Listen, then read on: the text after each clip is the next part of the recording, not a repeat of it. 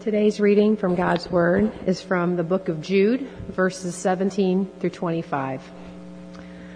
But dear friends, remember what the apostles of our Lord Jesus Christ foretold. They said to you, in the last times there will be scoffers who will follow their own ungodly desires. These are the people who divide you, who follow mere natural instincts and do not have the Spirit. But you, dear friends, by building yourselves up in your most holy faith and praying in the Holy Spirit, keep yourselves in God's love as you wait for the mercy of our Lord Jesus Christ to bring you to eternal life. Be merciful to those who doubt. Save others by snatching them from the fire. To others, show mercy mixed with fear, hating even the clothing stained by corrupted flesh. To him who is able to keep you from stumbling and to present you before his glorious presence without fault and with great joy. To the only God our Savior be glory, majesty, power, and authority through Jesus Christ our Lord before all ages, now and forevermore. Amen. This is the word of the Lord.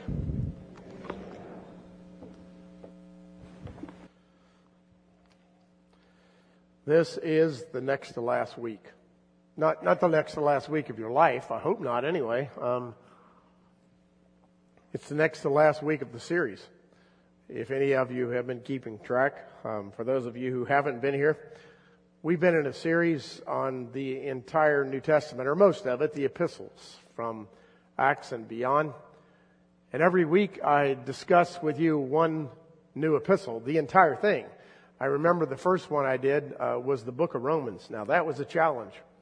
They're all a challenge, but today it's a little more manageable, at least in terms of verses, because there's only 25 verses to the book or the Epistle of Jude.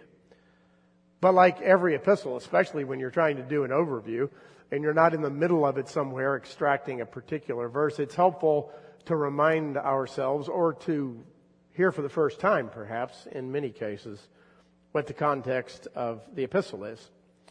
So today the question is context of the epistle, and the answer is, at least a couple of answers, are this. The author is said to be Jude, the title of the epistle, and Jude is said to be the brother of James. And the brother of James, we know, is the brother of Jesus, which makes them connected to Jesus in a sort of half-genetic kind of way. Jesus, Son of God, from the Holy Spirit, conceived in the Virgin Mary, but perhaps of the same two fathers were Joseph and Mary, James and his brother Jude. Now, some people dispute that, as a matter of fact, and that's another whole topic. Whether or not Mary, the Virgin Mother of Jesus, ever continued to have children by an earthly father. In the Protestant tradition, we've never had any difficulty with that. In the Catholic tradition, there's been some problem with that doctrine, and thus the Immaculate Conception and the virginity of Mary for the rest of her life. But in our case, for most Protestants, when we look at an epistle like this, we say, yes, half-brother of Jesus. The author is Jude, James's brother, and the problem that the author is addressing is false teachers. Isn't that interesting how many times that is exactly what the epistle starts out as doing? I mean, we think of the Bible as Word of God, and it is. We think of it as inspired, and it is. But for the most part, at least the epistles, they were delivered to us because someone was saying the wrong thing. Someone was teaching a false doctrine. So the epistle was written. Think of Galatians or 1st or 2nd Corinthians or any number of other books that we've studied, and the same is true here. As a matter of fact, when Jude pens this epistle, he says right up front, I intended to write to you about something else, but I can't because there's a problem, so let me address it. It's very fascinating to me. The audience that Jude writes to on this occasion is a Jewish Christian audience. That is, people, no doubt, who were born into the Jewish faith, were Jewish by birth and heritage, knew the Old Testament tradition and all around it very well, but had committed themselves to be Christ followers of the Messiah of God. Now, there's one other thing I want to mention about Jude, though we won't spend any time on it. I just think it's interesting. In Jude, there's a couple of mysterious references that we think are a little odd, and they don't find their way into any of the other biblical texts. And one mysterious reference is Moses' body. Remember, Moses goes to Mount Nebo, and he dies. And the text in the Old Testament in the Pentateuch says, and God buried him. But what you see in Jude is a description of Michael the archangel fighting or disputing with Satan over the body of Moses, apparently before God buries him. So you say to yourself, where in the world did that come from? The answer is not the Bible. It comes from extra-canonical tradition. It comes from probably, well, no doubt, it comes from a book called The Assumption of Moses, or sometimes called the Testament of Moses. Now, that might raise a red flag for you if you're really into text, and it might bother you a bit, but I guess what I want to say is don't be bothered. Because what you might not recognize is that it happens all the time in the New Testament. Routinely, an author will quote something that's outside the tradition of the text itself in order to illustrate or make a point. Paul does it, and many other New Testament authors do it as well. It's not as though it's necessarily an endorsement of the story, although it may be, but it's for the purpose of making a theological point that the author is driving at. For instance, let's use this as an illustration. There are some preachers I know who might actually quote something from the Chronicles of Narnia to make an important point in their sermon. Can you imagine that? I've heard of those guys. Of course, I do it all the time. And I quote it right alongside Scripture, as if it's the inspired Word of God, which we know it's not. But it is important for us to acknowledge the fact that Scripture does that all the time.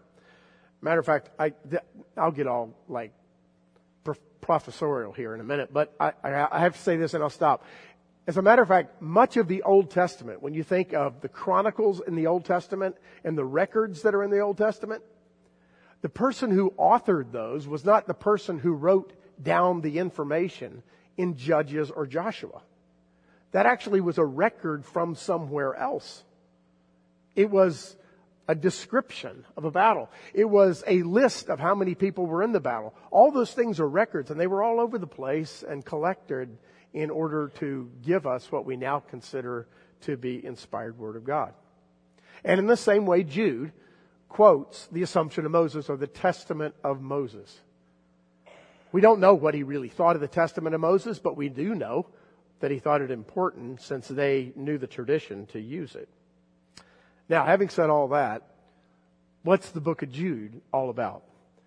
I want to divide the book of Jude up into 3 phrases.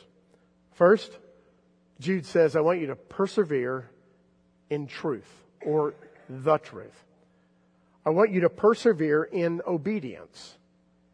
And I want you to persevere in faith, or the faith. First, perseverance in the truth. He actually says, I want you to contend for the truth.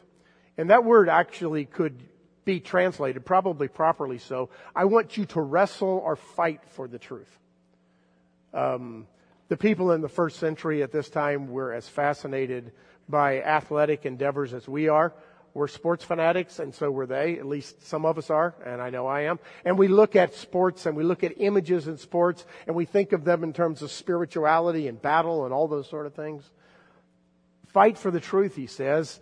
Grind it out. Stay with it. Don't give up. I can't help myself. The U.S. Open is happening today, and it's way over on the West Coast. And it looks like the British Open if you've seen any of the images. I mean, the course is really rough. There's like huge, long, tall, big mounds of grass right in the middle of it. It's awful. It's tough. You got to persevere on that course. On Friday, there was a young man named Jason Gray, who is from Australia, and he's on the tour. And he had a really rough day. Not because he was just in the rough, but because he has vertigo. He gets terribly dizzy.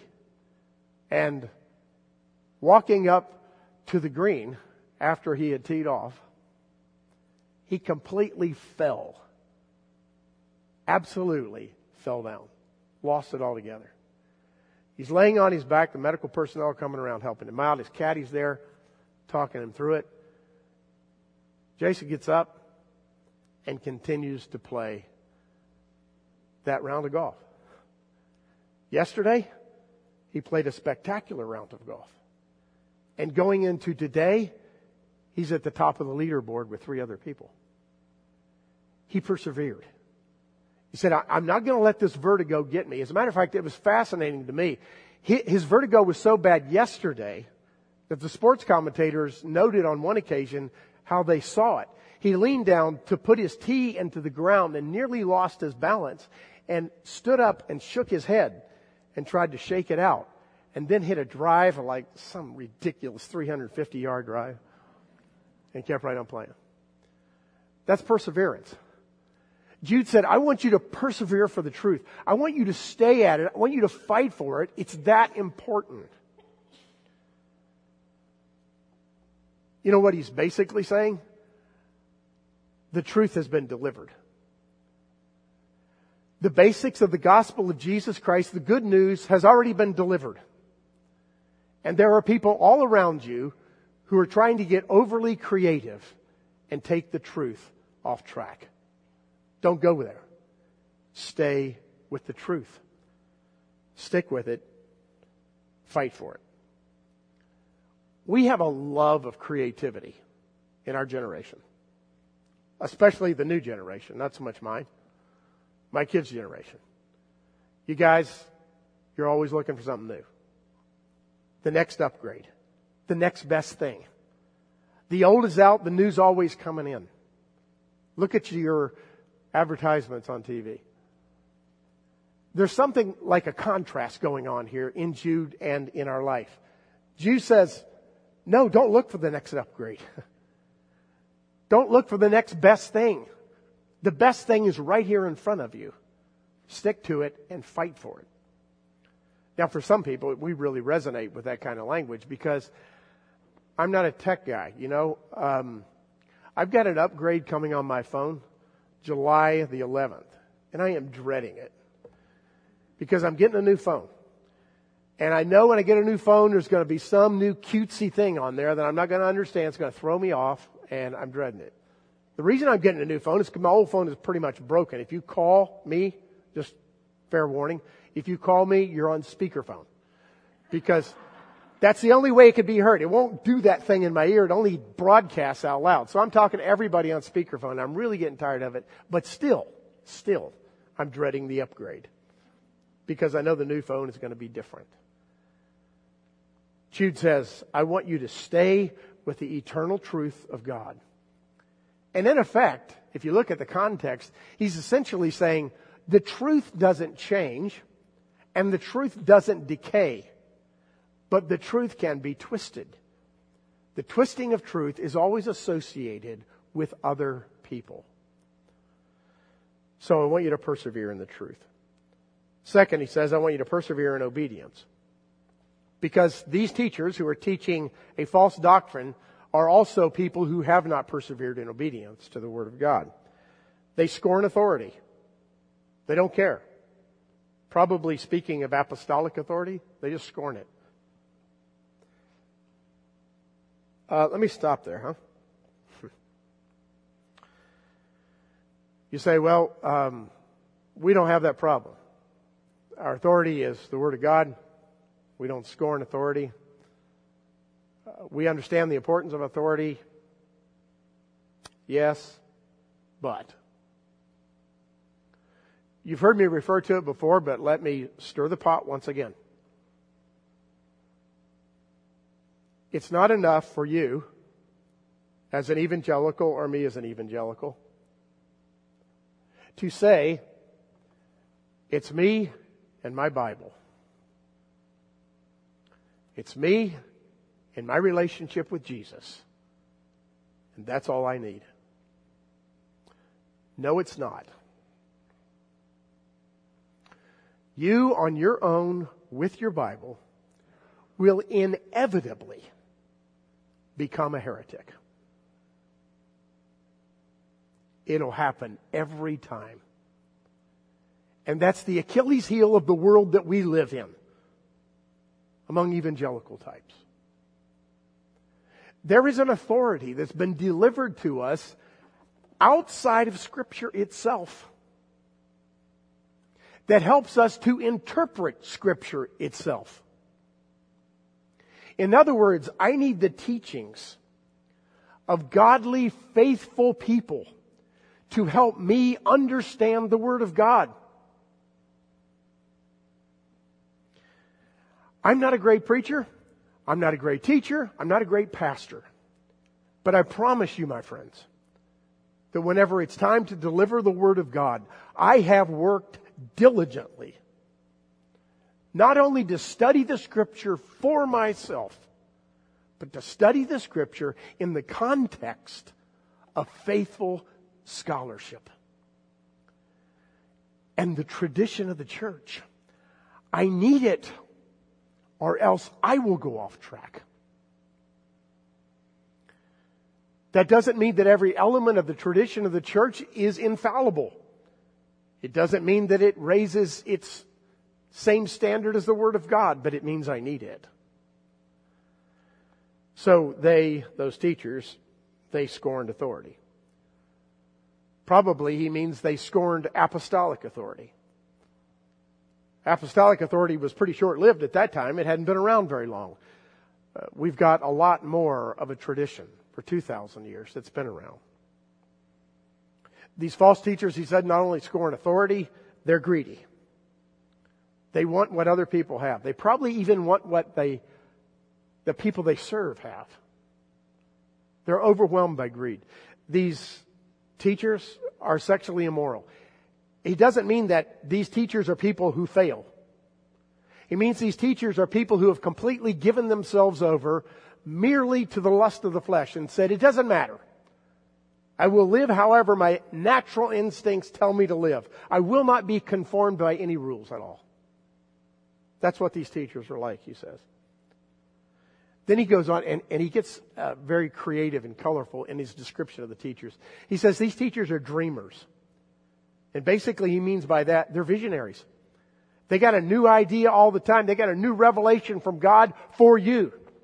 And you need to hear it because it's from God. Be wary of those teachers. These teachers are so bold they'll even slander celestial beings. These teachers are blemishes.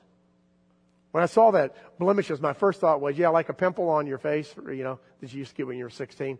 Or like a pimple on your face that you get right before you get married, 3 days before you get married for the pictures. Remember that, my Big Fat Greek Wedding? I love that movie. The guy gets a pimple on his face and his future father-in-law has told him that Windex will work and he squirts it on there. And it works. But this is not the kind of blemish Jude's talking about. When he says blemish, the word actually means something more like this. Like a reef. Jagged, sharp reef under the surface of the water. That could split a ship in half. That a swimmer could swim to and cut himself up profusely. You ever seen those reefs? They're beautiful. Snorkeled or scuba dived around them. They're a place of life. But they're dangerous. Jude says these teachers are like a reef under the water, ready to attack and destroy. These teachers, he says, are like shepherds who feed only themselves. Imagine that image. Is there anything more important to a shepherd than feeding sheep? That's what shepherds do. They feed their sheep.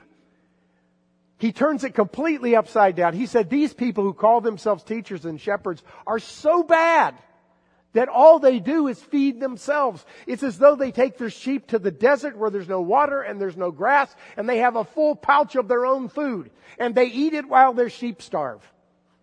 That's what these teachers are like, he said. They're also like clouds without rain. What an image is that, huh? How many times have you waited for a drought to come to an end and you saw a cloud that just looked so promising and nothing there? That's these teachers, he said. He said they're like trees without fruit. They're like wild waves. They're like wandering stars. That one needs a little explanation. Wandering stars in the ancient world meant chaos and evil. They looked at the fixed heavens and they watched the constellations and they knew them very well. But a shooting star was not a good idea. It meant something was awry. So using that understanding of first century astronomy, he said they're like wandering stars, out of order, chaotic, evil. Here's the point. First of all, don't follow them, okay? And second of all, don't be like them.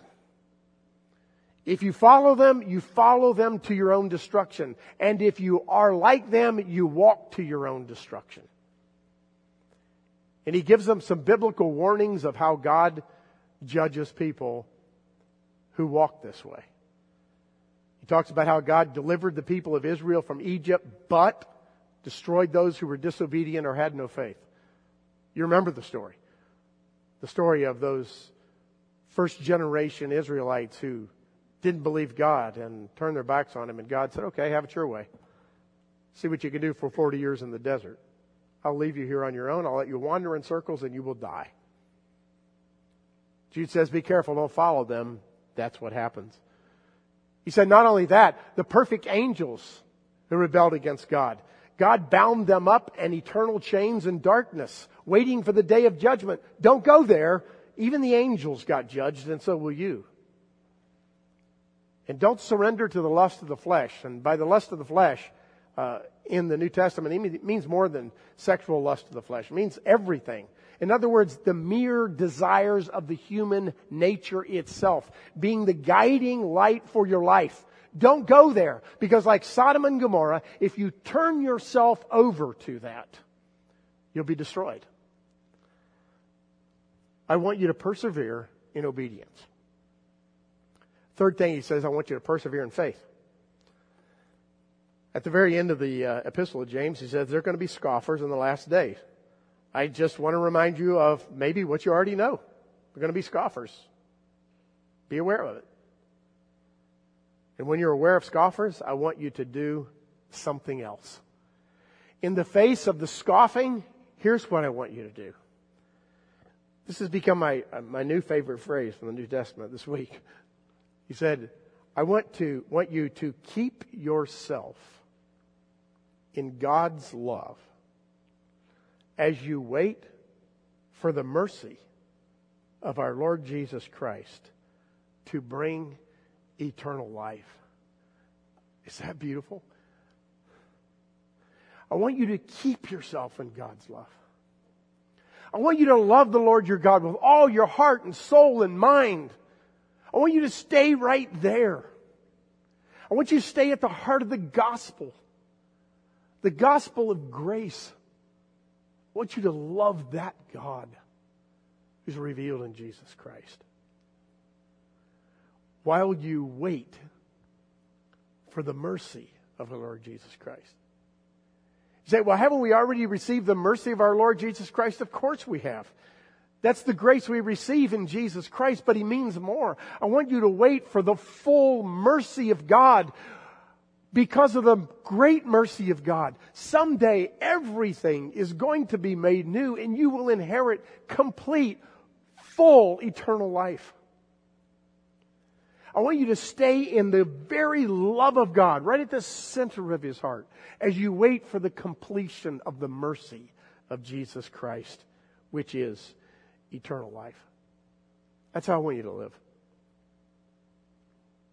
How do you do this? Jude actually answers himself if he were to ask the question. He said, this is how you do it. You live in such a way that you extend mercy to those who doubt. I want you to be merciful to those who doubt. I hope you understand. I hope we've communicated enough at ECC this reality of the importance of honest doubt as associated with faith. Some don't preach that. Some preach absolute confidence and a lofty faith that knows no doubt. James knows it's not true. And he said, I want you to deal in mercy with those who are struggling with doubt. Can I fill in the gap? Jude must be saying, I want you to extend mercy to those who doubt because you know you understand doubt. You've been there. One of my favorite descriptions of faith as a companion of doubt is John the Baptist. He was the first person to ever point to Jesus Christ and say, the Lamb of God that takes away the sins of the world, before anybody had ever pronounced it, before he even understood what he was saying. A prophetic revelation. The Lamb of God which takes away the sin of the world. And then when John is thrown into prison and it's dank and it's dark and he's about ready to get his head chopped off, he sends his disciples to Jesus and he says, ask him this, are you really the one? Or should we look for another? John's right down near death. It's getting really real for him. And he said, I want to wrestle with my doubt one more time. I just want you to tell me yes, Jesus. Tell me yes again. Jude said, be merciful with those who doubt. It's part of faith. Be careful. I speak to myself more than anybody. Verbose preacher. Be careful about your confidence and how you pontificate faith. Because it can leave people out. It can make them feel as though they don't have salvation faith because you sound so confident about everything. Be merciful to those who doubt. I want you, says Jude, to live this way. I want you to be merciful with those who doubt. And I also want you to show mercy mixed with fear. Isn't that an interesting turn of phrase? I want you to show mercy mixed with fear. I want you to understand both things and hold them in constant tension. I want you to understand mercy and grace and the overwhelming nature of the grace of Jesus Christ. And I want you also to fear God. It reminds me of that almost divinely inspired hymn. Pretty close to being canonical, I think. Amazing grace, how sweet the sound. It saved a wretch like me. I once was lost, but now I'm found, was blind, but now I see. 'Twas grace that taught my heart to fear, and grace my fears relieved. Isn't that a wonderful juxtaposition? It was grace that gave me the fear of a holy God. And it was grace that relieved that fear of a holy God. It's mercy that I embrace. And it's the fear of God that brings me to the mercy and grace of Jesus Christ. I hold them in constant tension. I want you to live like that as you persevere in faith, and I want you to live in such a way that you hate clothing that's stained by sin. It just means basically anything that's close to sin. I want you to hate it and fight against it. Now there's a job. Yeah? You got that one for the rest of your life. I'm in there with you. Don't stop the fight. You're never going to accomplish the end that you wish for The clothing that's stained by sin is your own clothing. It's never going to completely go away, but fight it. I want you to wrestle with it. That's how I want you to live. And here's the final thing I want you to do while you live that way. I've used this as a benediction many times, and I might as well read it now. As you live that way, I want you to remember this. To Him who is able to keep you from falling and to present you before His glorious presence without fault and with great joy. To the only God, our Savior, be glory, majesty, power, and authority through Jesus Christ our Lord, before all ages, now and forevermore. As you live this way, as you persevere in the truth, as you persevere in obedience, as you persevere in the faith, I want you to remember that the God who has called you is going to finish the work. I want you to remember that it is He who is able to keep you from falling. You can't keep yourself from falling, but He can. I want you to remember that it is He who will perfect you in the end. You can't perfect yourself, never, but He will. I want you to remember that you should worship with all your heart and love and soul and mind and strength the one who's doing this in you. Worship Him. Jude, at least at the beginning, could seem kind of dark, couldn't it? Foreboding. But at the end, wow, is it grace. You don't have to be creative with the gospel. It's powerful enough by itself. It's the power of God unto salvation. Man, do I rely on that every Sunday. It's like, how am I going to say it different? And I guess that's good for me to try to be creative, but my creativity does nothing for the gospel. It's its own power. I don't even have to, and you don't even have to, have all your theology right, in spite of the fact that Jude tells us to tenaciously guard and hang on to the truth. We'll never get it all right. As a matter of fact, we'll be absolutely wrong sometimes.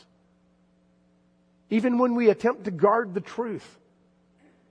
But we live in God's love and wait for His mercy. I'm not really, but I call myself a runner. I just kind of clump along, but I finish. And how many half marathons? 14 or 15? Something like that I've done. I mean, I've run quite a bit. And I always finish. I'm not very good. But I hang in there and I finish. So, runner images are important to me. And as a matter of fact, they're in the Bible a lot. Whether it's Hebrews or Paul talks about running. And sometimes, especially when you're trying to do half marathons and marathons, you say to yourself, okay, I got to remind myself that it's not about when I finish, how fast I go. It's about finishing. And if I just do my best is enough. And that's true.